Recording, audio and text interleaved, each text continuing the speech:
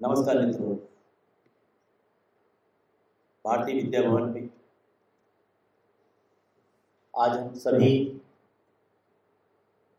भारतीय संस्कृति की उस धारा के अन्वेषण के लिए एकत्र हुए हैं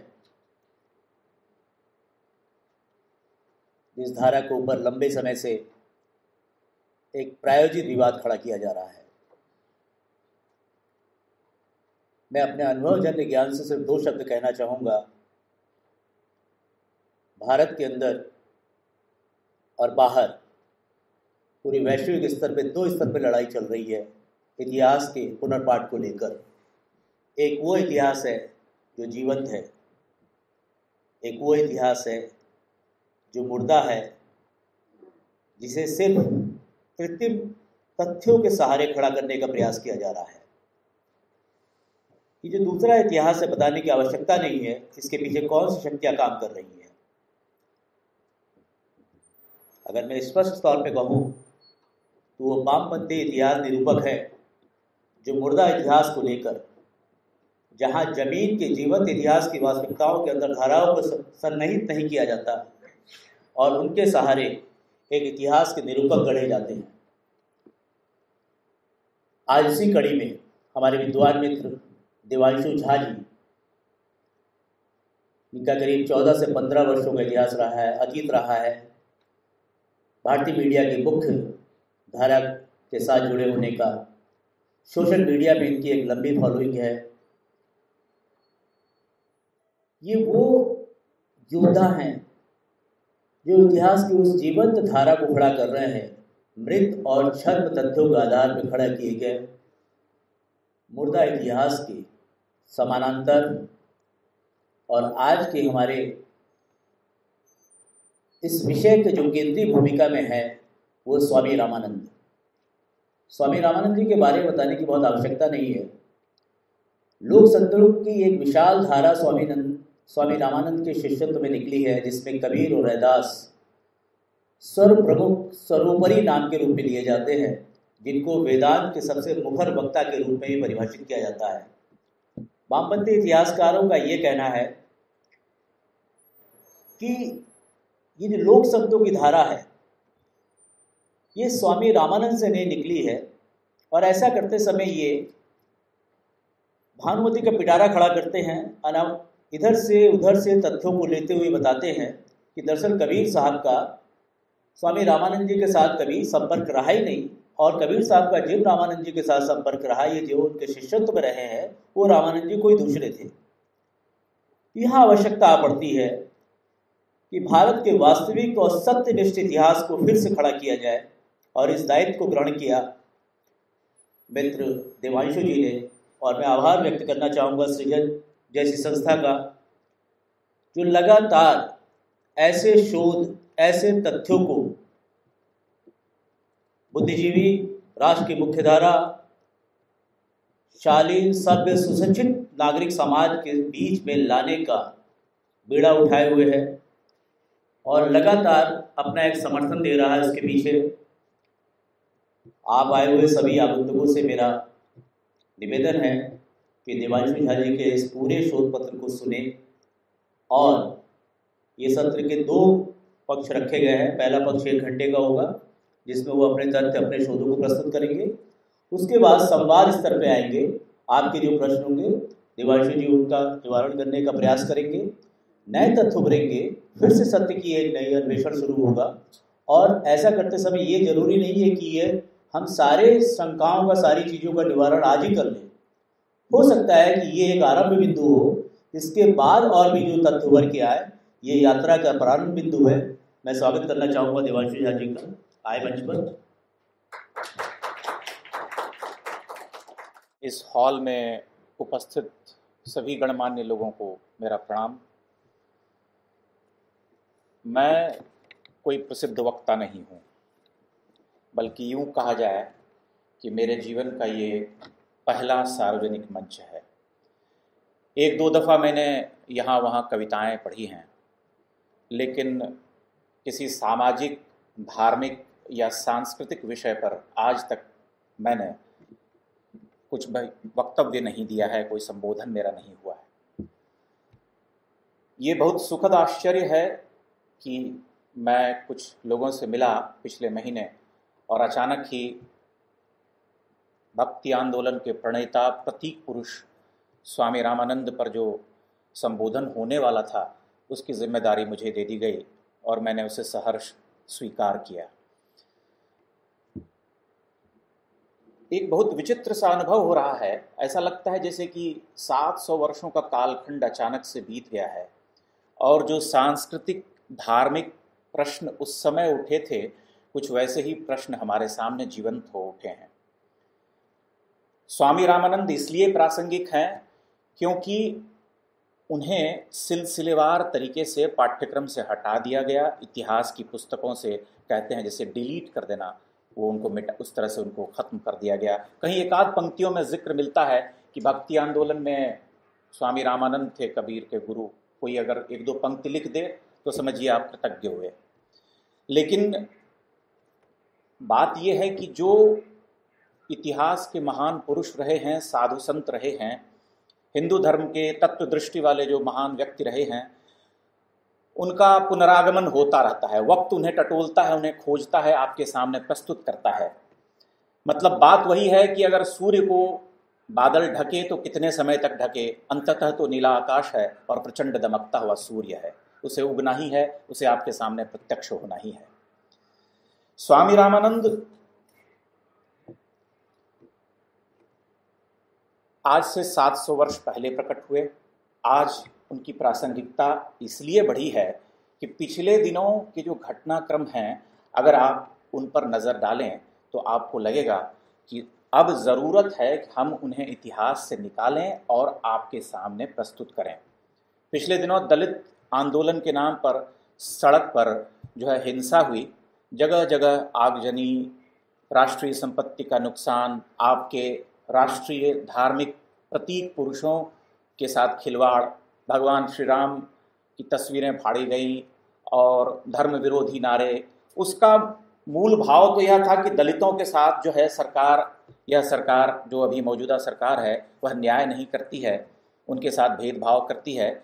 लेकिन उसके पीछे जो मूल भाव था वह ये था कि हिंदू धर्म जो है वह विभेदकारी है। आपकी जो सनातन परंपरा है उसमें छुआछूत है, उसमें दलितों के लिए कोई स्थान नहीं है, उसमें पतितों के लिए कोई स्थान नहीं है। आप हमेशा उनको हाशिए पर रखते आए हैं और अब ये समय है कि आप लड़ करके देश को भस्म करके उसे हासिल करेंगे। लेकिन आप ये देखिए कि वो जो आंदोलन चला था उसको प्रायोजन देने वाले, उसको प्रायोजित करने वाले लोग कौन थे? उसके पीछे हिंदू तोड़क शक्तियां थीं, उसके पीछे कांग्रेस पार्टी थी, उसके पीछे वामपंथी लोग थे और जिनका मंतव्य यही है कि इस सरकार को किसी तरह से गिरा दिया जाए, हटा दिया जाए। उनका वश चले तो आज संसद से निकाल करके प्रधानमंत्री पद से उनको हटा दें, कह दें कि आप योग्य नहीं हैं प्रधानमंत्री बनने के। ये अलग बात है कि 30 साल के बाद बहुमत से वो प्रधानमंत्री बने हैं और देश को आगे ले जाने का सतत प्रयास कर रहे हैं। तो रामानंद जी हमारे लिए इसलिए ज़रूरी हैं क्योंकि हम रामानंद के द्वारा ये बता सकें कि हमारा जो धर्म है, हमारी जो सनातन परंपरा है, वह मूलतः समावेशी है। उसमें कोई विभेद नहीं है, वह छूत अछूत जात पात की बात नहीं करता है। स्वामी रामानंद का जन्म 14वीं 13वीं शताब्दी, वह विवाद है उसमें थोड़ा बहुत। कोई कहता है 14वीं, कोई कहता है 13वीं, लेकिन जो संदर्भ ग्रंथ हैं उससे वह 1299 का साल सामने आता है और वो प्रयाग में पैदा हुए थे। हालांकि उसमें भी कुछ लोग कहते हैं कि वो दाक्षिणात्य थे, लेकिन जो संदर्भ ग्रंथ हैं, जो इतिहास पुराण उस समय की जो किताबें हैं, उससे यही स्पष्ट होता है कि वो प्रयाग में पैदा हुए थे। पुण्य सदन शर्मा उनके पिता का नाम था और माँ सुशीला थी। और चूँकि बचपन से ही चमत्कारी मेधा से युक्त थे, इसलिए यह स्पष्ट हो गया कि साधारण बालक नहीं है। तो शिक्षा दीक्षा के लिए स्वामी राघवानंद जी के यहाँ उनको भेजा गया और कुछ वर्षों की तपश्चर्या और कठिन मेहनत के बाद वो प्रकांड विद्वान हुए और उसके बाद वे तीर्थ पर निकले। भारत की तीर्थ यात्रा करते हुए उन्होंने असली देश देखा, एक ऐसा देश जो धार्मिक तौर पर टूटा हुआ था, जिसकी सामाजिक संरचना बिखरी हुई थी, सांस्कृतिक तौर पर विच्छिन्न था। जो हमारा सत्व है वही जाता रहा था। लोग कहते हैं कि जात पात में बटा हुआ था, लेकिन बात यह है कि उस समय अगर जात पात का कोई भेद था भी तो वह हिंदू जनित नहीं था, वह परिस्थिति जन्य था। वह आक्रांता जो भारत में आए हैं, जिन्होंने हमारी राजनीतिक सत्ता हमसे छीनी, उन्होंने हमारे समाज में विभेद पैदा किया, हमसे ऐसे काम करवाए गए कि वो काम जो अत्यंत ही निकृष्ट काम है, उसकी वजह से समाज में विभेद पैदा हुआ और छुआछूत जात पात की समस्या उभरी। लेकिन जब उभर गई तो हमारे सामने वह प्रस्तुत हो गई, हमें उससे लड़ना ही था। स्वामी रामानंद जगह जगह से तीर्थ करके वापस जब लौटे, तब उन्होंने ये निर्णय लिया कि इस भयावह समस्या से निपटने के लिए दूसरे स्तर पर युद्ध करना होगा, सांस्कृतिक युद्ध, धार्मिक युद्ध। उन्होंने अपने जो गुरु भाई थे उनसे अलग हट करके एक नया पंथ शुरू किया। पंथ मूलतः वह सनातन का ही है, वह हिंदू धर्म का ही है, मूल पंथ वही है, लेकिन जो कुछ कथित पोंगा पंडित थे उनसे हटे हुए और उन्होंने अपने शिष्य बनाए। उनके हजारों शिष्य बने, जात पात की तो कोई बंदिश ही नहीं थी, और 12 जो सबसे प्रमुख शिष्य बने, जिन्हें कि द्वादश महाभागवत कहा जाता है। आप देखिए इस शब्द पर ध्यान दीजिए, द्वादश महाभागवत। वो जो 12 शिष्य हैं उनमें कबीर हैं जो जाति से जुलाहा हैं, उनमें रैदास हैं जो चर्मकार हैं, उसमें धन्ना हैं जो जाति से जाट हैं लेकिन कसाई वृत्ति का काम करते हैं, उसमें पीपा हैं, क्षत्रिय हैं, और सेन हैं जो नाई का काम करते हैं, उसमें ब्राह्मण हैं, भावानंद हैं, सुखानंद हैं, अनंतानंद हैं, और उसमें सुरसरी हैं, उसमें गंगा नाम की वेश्या भी है। अब आप कहिए कि किस तरह से हिंदू धर्म जात पात करता है। जो सर्वोच्च संत है वह बिना किसी भेदभाव के अपार करुणा के साथ किसी नाई को संतत्व का दर्जा देता है, और आप कहते हैं कि आप ब्राह्मणवादी हैं, आप विभेद करते हैं, आप छुआछूत करते हैं। उन्होंने उसके बाद उनकी जो भक्ति धारा थी धीरे धीरे वह आगे बढ़ती गई, और चूंकि संस्कृत के प्रकांड विद्वान होने के बावजूद वे अपनी बातें लोक भाषा में कहते थे, इसलिए उनकी बातें यहाँ से वहाँ तक सुनी जाने लगीं। अब हम कुछ तथ्य आपके सामने यहाँ पेश करेंगे जिससे ये साबित होगा कि कबीर दास के बारे में, जैसा कि सुमंत दा ने अभी कुछ देर पहले कहा कि यह प्रचारित किया गया है कि वे रामानंद के शिष्य नहीं थे। रैदास के बारे में भी ऐसी ही बातें की जाती हैं। तो हम ये उस समय के जो ग्रंथ हैं और जो कबीर, रामानंद इत्यादि संतों कवियों पर जिन्होंने आधिकारिक तौर पर बहुत विद्वत्तापूर्ण काम किया है, वहाँ से हम निकालेंगे और ये प्रमाणित करेंगे कि रामानंद एक ही थे और वही कबीर के भी गुरु थे, वही रैदास के भी गुरु थे, वही थे जिन्होंने निर्गुण और सगुण दोनों धाराओं को एक साथ समाहित किया। जगत गुरु रामानंद के बारे में 2 उक्तियां हैं। एक तो ये कि दक्षिण में बोलते हैं कि भक्ति द्रविड़ उपजी लायो रामानंद। द्रविड़ में भक्ति आंदोलन पहले से चल रहा था। वह यूं चल रहा था कि आदिशंकर से एक परंपरा शुरू हुई थी जो बाद में रामानुजाचार्य और मध्वाचार्य तक चलती रही, और इस बीच में नायनार और आलवार संत आए जो तमिलनाडु में, जिन्होंने भक्ति आंदोलन को आगे बढ़ाया। और चूंकि दक्षिण उस समय तक उत्तर भारत की तरह प्रताड़ित नहीं था, वहाँ पर उस तरह से मंदिर ध्वस्त नहीं किए गए थे, वहाँ उस तरह से राजनीतिक सांस्कृतिक पराधीनता नहीं आई थी। दक्षिण में भी यह हो चुका था, तुगलक वहाँ गए थे, वहाँ भी अत्याचार किया था, लेकिन दक्षिण का एक बहुत बड़ा भूभाग बचा हुआ था, तमिलनाडु, सुदूर तमिलनाडु के क्षेत्र बचे हुए थे, इसलिए वहाँ भक्ति आंदोलन की धारा चलती रही। लेकिन उत्तर में यह धारा पूरी तरह से सूख गई थी। उत्तर में उसे श्री रामानंद लेकर के आए, और रामानंद ने अपना जो मूल सूत्र है वह ये दिया कि जाति पाति पूछे ना कोई, हरि को भजे सो हरि का होई। जाति पाति को कोई नहीं पूछता है, जो हरि को भजता है वो हरि का होता है। अब देखिए आगे,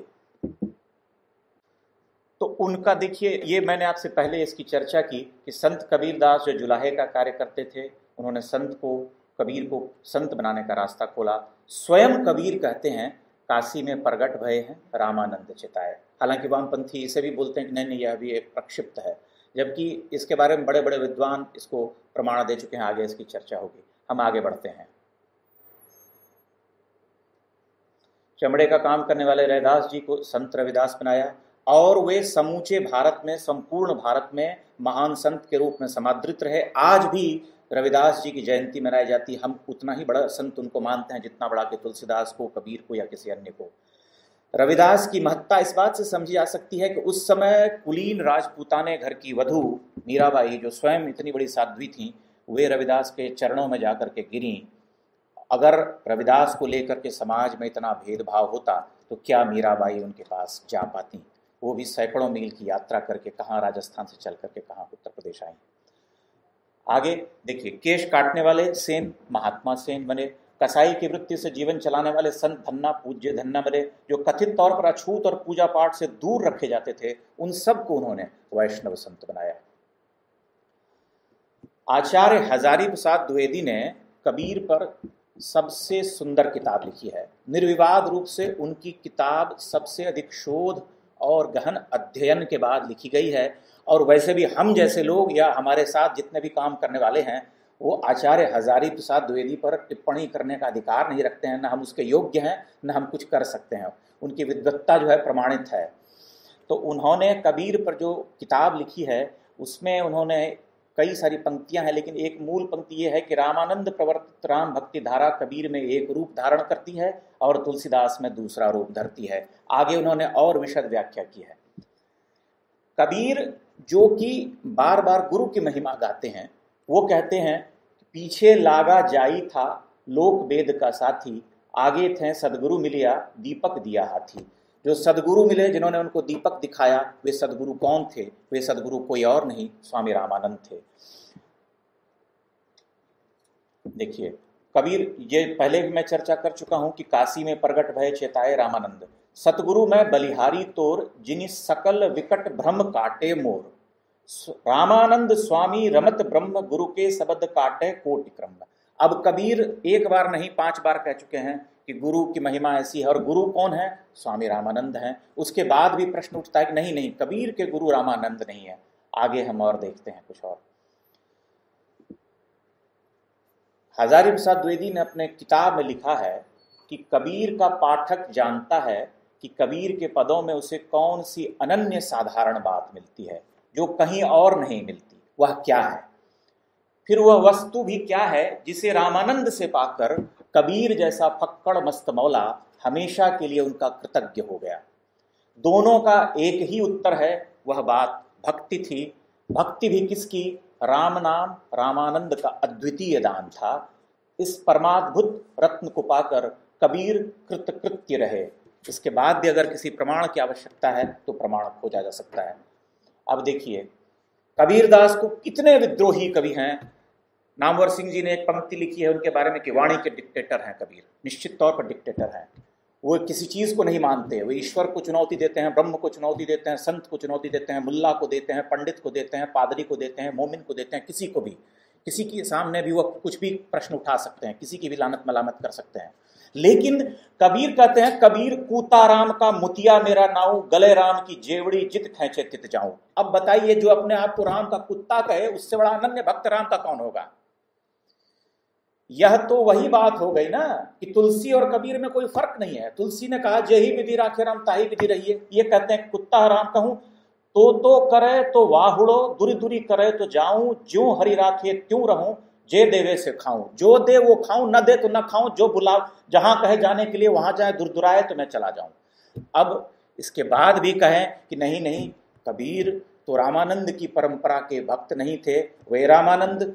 अच्छा, कबीर राम राम करते हैं, राम का कुत्ता कहते हैं स्वयं को। रामानंद, राम का परिचय कराने वाले कबीर को कौन है? रामानंद है। आगे और कुछ प्रमाण देखते हैं। अब देखिए, इन्होंने कहा कि हिंदू धर्म ने बड़ा अन्याय किया, मध्यकालीन भारत में बड़ी दिक्कतें थीं, और मतलब हिंदू समाज में बहुत दिक्कतें थीं, बड़ा वेद विभेद था। कबीरदास की कविता पढ़िए। वो कहते हैं, हम वासी उस देश के जहाँ 12 मास विलास, प्रेम झरे विलसैं कवल तेज पुंज प्रकाश।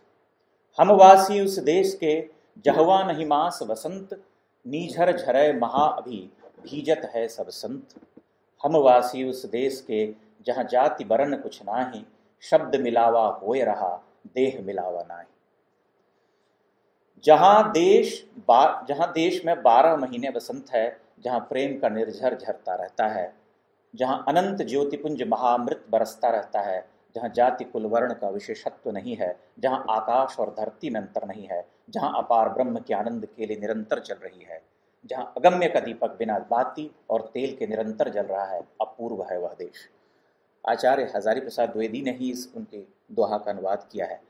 उसके बाद भी आप कहते हैं कि कबीर को बड़ा पंडित और कथित जातिवादी सवर्णवादियों से बहुत झेलना पड़ा। अगर इतना ही दुख था उनको हिंदुओं से, तो वे सारे उद्धरण हिंदू देवी देवताओं के ही क्यों देते हैं? वह राम की ही क्यों बात करते हैं? वह ब्रह्म की ही क्यों बात करते हैं? वह ये क्यों कहते हैं कि जहाँ 12 महीने वसंत है, मैं उस देश में वास करता हूँ?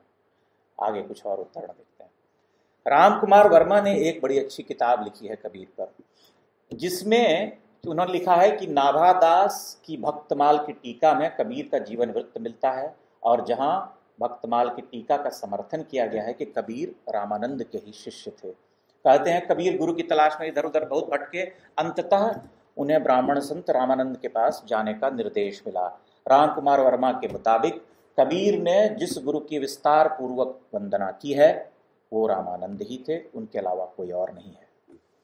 17वीं, अब देखिए हमने अपने देश के उदाहरण दिए। आप कह सकते हैं इसमें भी कोई षड्यंत्र खोज ले, तो हम विदेश से उदाहरण लाते हैं। 17वीं शताब्दी के उत्तरार्ध में दाबिस्तान का लेखक मोहसिन फानी 1670 में कबीर को रामानंद का शिष्य बताते हुए लिखता है कि जन्म से जुलाहे कबीर, जो ब्रह्मैक्य में विश्वास रखने वाले हिंदुओं में मान्य थे, एक बैरागी थे।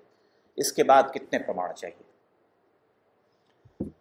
कबीर का पूरा काव्य अगर आप देखें तो आपको ये साफ अनुभव होता है कि वे वैष्णव कवि हैं। उनकी कविताओं में, उनके दोहों में, उनके साखी में, उनके शब्द में, सब जगह यही मिलता है। विद्रोह उनमें बहुत है, लेकिन मूल स्वभाव, मूल आत्मा जो है वो वैष्णव कवियों वाला है। और यह वैष्णव प्रभाव श्री रामानंद के अलावा किसी और का हो नहीं सकता, क्योंकि स्वयं कबीर ये कह चुके हैं। और कबीर को जो आंकने वाले, जांचने वाले, बाँचने वाले जो भी हैं, उन्होंने ये कहा है, परम विद्वान लोगों ने। चूंकि रामानंद जी देसी बानी बोली में अपनी बात कहते थे, संस्कृत के प्रकांड विद्वान होने के बावजूद, इसलिए कबीर पर उनके पूर्व के जो संत हैं, रामानुजाचार्य, मध्वाचार्य, जो कि अपना सारा कार्य, सारा दर्शन, विद्वत्ता, सब कुछ, टीका, भाष्य जो भी लिखा वह संस्कृत में लिखा, इसलिए उनसे कुछ ग्रहण करने की संभावना बिल्कुल नहीं है। ग्रहण किया है तो रामानंद से किया है।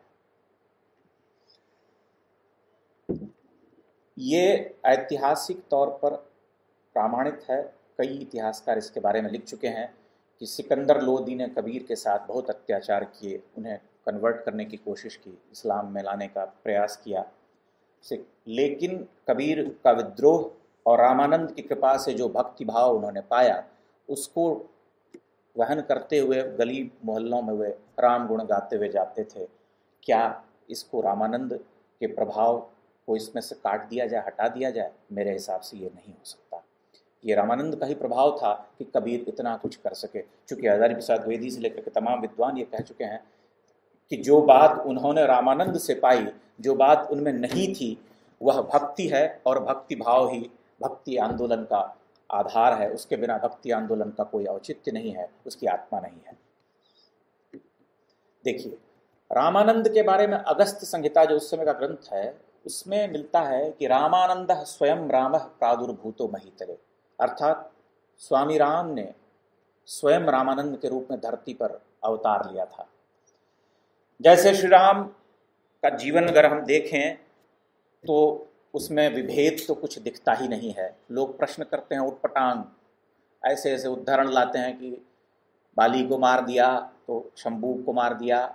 वह मारा नहीं मारा वह अलग प्रश्न है, क्योंकि वह तो वाल्मीकि रामायण में प्रक्षिप्त है बहुत कुछ, लेकिन मारा अगर किसी को तो वह इसलिए मारा क्योंकि धर्म में जो अधर्मी था, जो अन्यायी था, उसका वध जरूरी था, चाहे वो ब्राह्मण हो या शूद्र हो या क्षत्रिय हो या कोई और हो। तो उन्होंने अपने जीवन में जो है केवट से लेकर के शबरी, अहिल्या, सब सुग्रीव तक का उद्धार किया, और रामानंद उनके ही शिष्य थे, तो रामानंद भी उसी परंपरा पर चलते थे। उन्होंने भी सभी छोटी जातियों, कथित तौर पर जो प्रचलित है हमारे यहाँ, उनको संत का दर्जा दिलाया। अब आते हैं संत रैदास पर। रैदास के बारे में भी यही कहा गया कि नहीं, कबीर के शिष्य नहीं हैं। कबीर के शिष्य वैसे भी हो ही नहीं सकते हैं, क्योंकि वामपंथ का ये आग्रह है कि ब्राह्मण संत या कथित ब्राह्मणवाद जिसे कहते हैं, उसमें कुछ अच्छा नहीं हो सकता। मतलब वह सिर्फ मंत्र पाठ, संस्कृत ग्रंथ ही सब हुआ है, बाकी समाज के लिए उन्होंने कभी कुछ नहीं किया। तो रैदास जी को देखिए, रैदास जी क्या कहते हैं। सिकंदर लोधी, देखिए जनश्रुतियां होती हैं, कई बार आप उसमें भ्रमित होते हैं। यह कथा रैदास जी के साथ भी जोड़ी जाती है, कथा रघुवीर के साथ भी जोड़ी जाती है, लेकिन ये बात तय है कि रैदास ने भी भयंकर विरोध किया था। और यह लगभग सिद्ध है कि जो भारत में चमड़ा उतार करके काम बनाना, हमको मध्यकाल से पहले इसका कहीं उदाहरण नहीं मिलता है। महाभारत में एक है जिनको कि बहुत दूर रखा जाता था, बहुत निकृष्ट काम माना जाता था। लेकिन इस तरह से चूंकि रैदास ने विद्रोह किया, और ये चंवर वंश जो है, इसका सोनकर शास्त्री ने किताब लिखी है, उसमें ये उदाहरण दिया है कि राजस्थान में राणा सांगा और बप्पा रावल का जो महान वीर बप्पा रावल का जो पूरा वंशावली है उनकी, उससे इनका संबंध रहा है। बाद में आकर के चूंकि इनसे निकृष्ट काम करवाया गया, इसलिए ये जो है अपभ्रंश हो गया शब्द, और ये कुछ और हो गया। ये शब्द इस तरह से प्रयोग में आता है। संत रैदास जी का एक ये है, उनको जब दबाव डाला गया कि तुम इस्लाम कबूल करो, तो उन्होंने लिखा, वेद धर्म सबसे बड़ा अनुपम सच्चा ज्ञान, फिर मैं क्यों छोड़ूं इसे, पढ़ लूं झूठ कुरान। वेद धर्म छोड़ूं नहीं, कोशिश करो हजार, तिल तिल काटो चाहे गोदो अंग कटार। अब ये बताइए कि जो समाज में सबसे निचली श्रेणी में खड़े हैं, वो कहते हैं कि वेद धर्म सबसे बड़ा है, मैं इसे किसी भी कीमत पर त्याग नहीं सकता, क्योंकि वह जो है अनुपम ज्ञान है। और आप कहते हैं कि छोटी जातियों के साथ इतना अन्याय हुआ। अगर अन्याय हुआ होता तो क्या रैदास वेद धर्म और कहते कि तुम मेरा अंग काटो, चाहे कटार से गोद डालो, तब भी मैं नहीं त्यागूंगा। अब देखिए, मूल रामानंद की बात करते हैं। स्वामी रामानंद ने वैष्णव बताब्ज भास्कर में लिखा है, प्राप्तुम पराम सिद्धिम किंचनो जनो द्विजातिरिच्छन शरणम हरिम व्रजेत, परम दयालु स्वगुणान अपेक्षित क्रियाकलापादिक जाति बंधनम। सिद्धि प्राप्ति के लिए धन का कोई महत्व नहीं है। जिसके पास कुछ भी नहीं है, वह किसी भी जाति, ब्राह्मण, क्षत्रिय, वैश्य या शूद्र हो, हरि के शरण में जाने का अधिकारी है। कर्मकांड और जाति बंधन का कोई अर्थ ही नहीं है। आगे देखिए वो क्या कहते हैं। वो कहते हैं कि पंचायुध चिन्ह से युक्त कोई भी व्यक्ति जिसके शरीर पर पंचायुध में से किसी एक आयुध का निशान है, वह साक्षात विष्णु का रूप है। वह पवित्र से पवित्र व्यक्ति को पावन कर सकता है। तो क्या स्वामी जी शक्त, अशक्त, संपन्न, विपन्न, शिक्षित, निरक्षर, ब्राह्मण, शूद्र, राजा, रंक, चांडाल, सबके लिए उन्होंने द्वार नहीं खोले? कहाँ से उन्हें ये कहा जाता है कि ब्राह्मणवादी हैं? सबसे जो महत्वपूर्ण बात है उनके जीवन में, जो उन्होंने करके दिया भक्ति काल में, वो ये है कि एक देश जो पद्दलित हो चुका था, सांस्कृतिक धार्मिक तौर पर जिसका विश्वास जा चुका था, उस विश्वास को वापस लौटाया, पतित और पराभूत हिंदी जाति का गौरव लौटाया। और इसका नतीजा ये हुआ कि उनके बाद भक्ति धारा जो है, उत्तर के पूर्व में, पश्चिम में, राजस्थान में, उधर गुजरात में, असम में, बंगाल में, उड़ीसा में भक्ति आंदोलन की धारा बहने लगी। और छोटी छोटी जातियों में, कथित तौर पर जो छोटी जाति के लोग थे, वहाँ वो और लोक भाषा में साहित्य रचा जाने लगा, जो कि बहुत दूरगामी साबित हुआ। भक्ति आंदोलन को नया जीवन मिल गया। ये मैं पहले इसका जिक्र कर चुका हूँ कि पहले जो रामानुजाचार्य, निम्बार्काचार्य, मध्वाचार्य, विष्णु स्वामी, इन सब ने लेखन संस्कृत में किया। युग धर्म को जानते हुए लोक भाषा में रचना की, संस्कृत के विलक्षण होते हुए, विद्वान होते हुए भी उन्होंने जनभाषा चुनी। अब हम इसको थोड़ी देर के लिए विराम देते हैं। अब हम देखिए बात करेंगे कि भक्ति काल, भक्ति आंदोलन का दौर कैसा था। आचार्य हम प्रमाण दे सकते हैं विद्वानों का, उसके इतर हम साहित्य जो संदर्भ ग्रंथ है उसे पेश कर सकते हैं, उसके अलावा और कोई चारा नहीं है। आचार्य रामचंद्र शुक्ल ने हिंदी साहित्य का इतिहास जो है उसमें जो लिखा है, भक्ति आंदोलन के बारे में परिचय देते हुए कहा है कि जब देश पूरी तरह से पराधीन हो गया, धार्मिक स्वतंत्रता जाती रही, देवालय तोड़ दिए गए, आपके पास कोई अधिकार नहीं बचा, आपने देखा कि आपके सामने ही आपकी ईश्वर की प्रतिमा खंडित की जा रही है, तो देश इस हताशा में जो लोग थे वो अंततः भगवान के पास गए कि अब आप ही तारो। वामपंथी काटते हैं, कहते नहीं यह धारा ठीक नहीं है, यह बात ठीक नहीं है। मैं आप सबसे पूछना चाहता हूं कि जब आप अपने जीवन में पूरी तरह से हताश और निराश हो जाते हैं, जब कोई रास्ता नहीं दिखता है, तब आप क्या करते हैं? आप भगवान के पास ही जाते हैं। चाहे कभी पीर बाबा के पास चले जाएं, चाहे अपने इष्ट देव के पास जाएं, लेकिन जाते तो भगवान के पास ही हैं। यह तो अत्यंत ही लौकिक और तार्किक तर्क दृष्टि है, जिसमें कि आदमी देखता है नहीं, अब ईश्वर के पास ही जाने का एक रास्ता बचा है। इसी बात को मैं आगे बढ़ाता हूं और इसको आधुनिक काल में लेकर के आता हूं। आधुनिक हिंदी के महान कवि निराला ने एक कविता लिखी है तुलसीदास के ऊपर। उस कविता की चर्चा साहित्य की आलोचना का जो जगत है उसमें गुम है, कोई उस पर बात नहीं करता है, बात करता भी है तो दबे छुपी जुबान में।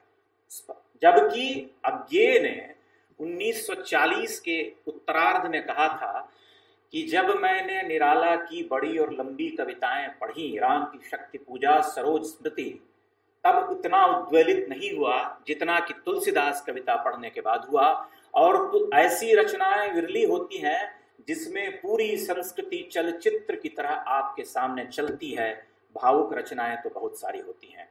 तुलसीदास कविता में उन्होंने उस युग का वर्णन किया है और लिखा है उन्होंने, चूंकि कवि निराला के प्रिय कवि तुलसी थे, रविंद्रनाथ उनके प्रिय कवि थे, तुलसी उनके प्रिय कवि थे, गालिब भी प्रिय कवि थे, लेकिन आराध्य कवि उनके तुलसी ही थे, क्योंकि वही एक ही प्रांत बैसवाड़े के हैं और उत्तर प्रदेश अवधी जो भाषा है। उन्होंने लिखा है कि तुलसीदास का जब भ्रम टूटा, रत्नावली ने जब उन्हें झिड़की दी, उन्हें ज्ञान की प्राप्ति हुई कि मैं कहाँ देह लिप्सा में लगा हुआ हूं, तो उन्होंने लिखा है कि कलमशोत्सार कवि के दुर्दम, चेतनो उर्मियों के प्राण प्रथम। कलमश का उत्सारण करने वाले, जो भयंकर कलमश था उसका उत्सारण करने वाले कविवर तुलसीदास हैं। चेतना की जो लहरें हैं उसके पहले प्राण तुलसीदास हैं। वह रुद्ध द्वार का छाया तम तरने को, जो रोका गया दरवाजा है और उस पर जो छाया जो फैली हुई है उसे तारने के लिए तुलसीदास उभरे। कलमशोत्सार कवि के दुर्दम, चेतनोर्मियों के प्राण प्रथम, वह रुद्ध द्वार का छाया तम तरने को, करने को ज्ञानोद्धत प्रहार, तोड़ने को विषम वज्र द्वार, उमड़े भारत का भ्रम अपार हरने को। वह कौन सा भ्रम था जिसे हरने के लिए तुलसीदास उमड़े? वह भ्रम इस्लाम जन्य था, जिसके बारे में कि कहा गया, लिखा गया कि मोगल दलबल के जलदयान, दर्पित पद उन्मद नद पठान है, बहार है दिग्देश ज्ञान शर खरतर, छाया घन ऊपर अंधकार नीचे प्लावन की, प्रलयधार ध्वनि हर हर। यह निराला ने लिखा है। इस कविता पर किसी को चर्चा करने की हिम्मत नहीं होती, उसको कोने में डाल दिया है। तो जिस भ्रम को तोड़ने का जिक्र निराला करते हैं, उस भ्रम को 150-200 वर्ष पूर्व रामानंद ने तोड़ दिया था। वे पहले व्यक्ति थे। जैसे प्रसाद ने लिखा है कि पैरों के नीचे जलधर हों बिजली से उनका खेल चले, संकीर्ण कगारों के नीचे शत शत झरने बेमेल चलें। वैसे ही शत शत भक्ति की धारा संकीर्ण कगारों के नीचे से बहने लगी, क्योंकि अंततः सबको एक ही भाव नद में मिलना था, सबको राम में ही मिलना था। चाहे वह उत्तर प्रदेश की भक्ति धारा हो, या असम की हो, बंगाल की हो, या महाराष्ट्र की हो, या फिर तमिलनाडु की हो। बात यह है कि जो लोग रामानंद को काटते हैं, जो लोग रामानंद से कबीर को अलग कर देते हैं, उनका पूरा एजेंडा ही इसी लाइन पर चलता है कि वे आपके सामने कुछ ऐसा तर्क नहीं देंगे, ऊल जरूर टाइप की बातें करेंगे। लेकिन रामानंद जी का योगदान बहुत ज्यादा है, इसलिए क्योंकि आगे देखिए जो उन्होंने कार्य किया वो किसी और ने नहीं किया था, एक योद्धा संत का कार्य है। दरअसल उस समय जो समाज में, हम स्लाइड को आगे बढ़ाएंगे, प्रचलित जो था कि हिंदू जिसके गले पर तलवार रख दी जाती थी वह तो मुसलमान बनने के लिए बाध्य था, उसके पास कोई चारा नहीं था, या तो मर गया, कट गया, जल गया, या फिर क्या करेगा, वह मुसलमान बनेगा, उसके पास कोई चारा नहीं। तो लाखों की तादाद में धर्म परिवर्तन हुआ तो लेकिन हिंदू जो अपने धर्म और इस मान्यता को लेकर के बड़े दुराग्रही थे, उन्होंने कहा नहीं, वापस हिंदू धर्म में नहीं आ सकते। ये बड़ी समस्या थी, इसमें थोड़ा खुला सोच रखना था, लेकिन नहीं हुआ। तो रामानंद ने काशी के पंडितों से मान्यता दिलाई और हिंदुओं को वापस मुसलमान हो गए थे जो हिंदू, उन्हें वापस हिंदू धर्म में दीक्षित किया। उसके लिए उन्होंने विलोम मंत्र दिया, जिसे परावर्तन संस्कार भी कहते हैं। देखिए इसमें उन्होंने क्या लिखा है, आपने ये बात मैं कह चुका हूँ, लेकिन मैं आपके सामने एक श्लोक उद्धृत करना चाहता हूँ कि रामानंद जी क्या कहते हैं। सबसे बड़ी बात यह है कि धर्मनगरी काशी से उन्होंने मान्यता दिलाई, और वैष्णव मताब्ज भास्कर जो उनका ग्रंथ है उसमें उन्होंने लिखा है कि अयोध्या के राजा हरि सिंह की अगुवाई में 34,000 राजपूत जो कि मुसलमान हो गए थे, वे वापस हिंदू धर्म में दीक्षित हुए। रामानंद शिष्यो वे चायोध्याम उपागत तत्वा विलोमम तम मंत्रम वैष्णवांस्त कारयत। यह देखिए, इसके आगे उन्होंने लिखा है कि जो लोग कुछ दिनों पहले तक किसी और मजहब धर्म के अनुयायी हो गए थे, वो अब अपने कंठ में तुलसी की माला लिए घूमते हैं, माथे पर वैष्णव टीका लगाते हैं, जिह्वा पर राम का मंत्र है, म्लेच्छास्ते वैष्णवाश्चा रामानंद प्रभावत। उनके गले में तुलसी की माला है और जिह्वा पर राम का नाम है, और वो रामानंद के प्रभाव से म्लेच्छ से वैष्णव होकर आनंदित है। अब इतना बड़ा कार्य, लेकिन यह कार्य वामपंथियों को बहुत खटकता होगा, क्योंकि उन्हें यह स्वीकार है कि मिशनरी या दूसरे लोग धर्मांतरित कर दें, वह तो समाज की सहज धारा है। हिंदू अत्याचार करते हैं तो वह किसी और धर्म में चला गया तो अच्छा ही हुआ, लेकिन जब वह वापस हिंदू बने तो उसमें बहुत सारी मुश्किलें हैं। इसलिए रामानंद को, जो मेरी दृष्टि कहती है कि उन्हें सबसे अधिक बात जो खटकी होगी वो ये कि रामानंद ने तो वापस हिंदू से जो मुसलमान हो गए थे उन्हें वापस हिंदू बना दिया। यह तो बड़ा ही निकृष्ट कार्य है। तो इस तरह से उनको दूर किया गया पाठ्यक्रम से। जो लोग कहते हैं कि रामानंद दो थे, उनके पितामह हजारी प्रसाद द्विवेदी जी सप्रमाण कह चुके हैं कि रामानंद तो एक ही थे और कबीर के गुरु वही थे।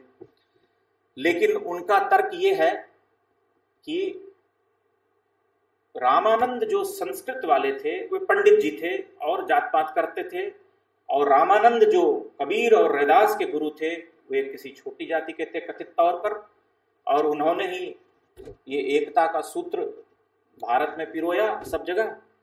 और इसलिए मतलब कुल मिलाकर के जो उनका कहना है कि रामानंद जो ब्राह्मण थे वो वैष्णव मताब्ज भास्कर वाले, उन्होंने ये सब कार्य नहीं किया। इसका उदाहरण देते हैं कहाँ से, तो जर्मनी और फ्रांस के इतिहासकारों का उदाहरण देते हैं। लेकिन उनको भारत में उस काल में जो लोग थे उनमें से किसी का उदाहरण नहीं मिलता है। वे किसी का उदाहरण पेश नहीं करते हैं, कोई मिसाल नहीं देते हैं, किसी ग्रंथ का उदाहरण नहीं देते हैं। वो उनकी यह अदा बहुत विचित्र है कि भगवान सिंह जी ने किताब लिखी है, उसमें उन्होंने लिखा है कि जो डी कोसंबी जो महान वामपंथी इतिहासकार हैं, उन्होंने वेद का अनुवाद कराया किससे, जर्मन विद्वान से। यहाँ भारत में संस्कृत के इतने महामहोपाध्याय पंडित प्रकांड विद्वान बैठे हैं सदियों से, उनमें से किसी की सेवा नहीं ली। जर्मन विद्वान ने जो अनुवाद किया उसे यहाँ छेड़ दिया, टिका दिया कि ये लो जी, तुम तो गाय खाते थे। तो इस तरह से अगर षड्यंत्र ही करना है और अपनी बात ही रखनी है तो फिर उसका कोई उत्तर नहीं है। लेकिन आपके सामने चीजें प्रस्तुत कर दी गई हैं, आप देख सकते हैं कि रामानंद जी ने क्या क्या कार्य किए।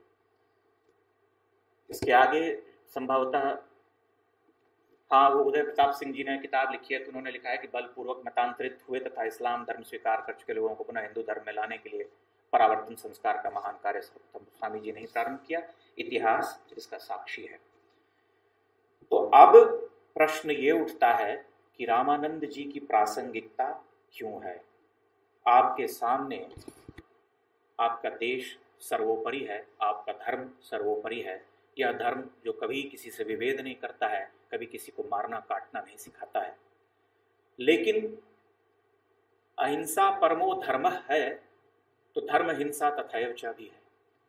और जब जब हमने इस सूत्र को अपनाया है, तब तब भारतवर्ष के रूप में, एक महान देश के रूप में जाना गया है। महाभारत से, रामायण से उठा लीजिए, पौराणिक काल के जितने प्राचीन भारत के जितने महान सम्राट हुए, उन सब ने इसी सूत्र को फॉलो किया अपने जीवन में, अपने शासन में इसको वो लगाया, तभी वे महान साम्राज्य की रचना कर सके।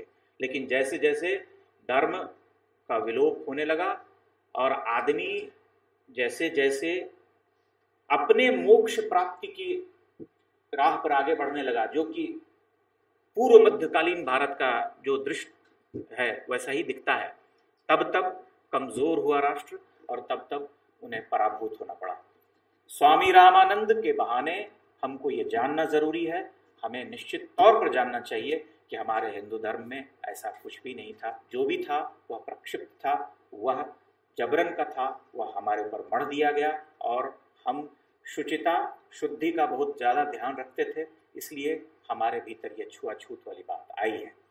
स्वामी रामानंद पर हमें फिल्म बनानी चाहिए छोटी सी, पूरे देश में उसको दिखाना चाहिए कि देखिए आपके महान संत थे जिन्होंने कि भक्ति काल को एक नया जीवन दिया, भक्ति आंदोलन को नई धारा प्रदान की, और जो देश धार्मिक विश्वास जिसका खत्म हो चुका था, बर्बाद हो चुका था, लुट चुका था, सामाजिक संरचना जिसकी बिखर गई थी, उसे वापस जोड़ा और देश को एक नया रास्ता दिखाया। बस मुझे इतना ही कहना है। धन्यवाद।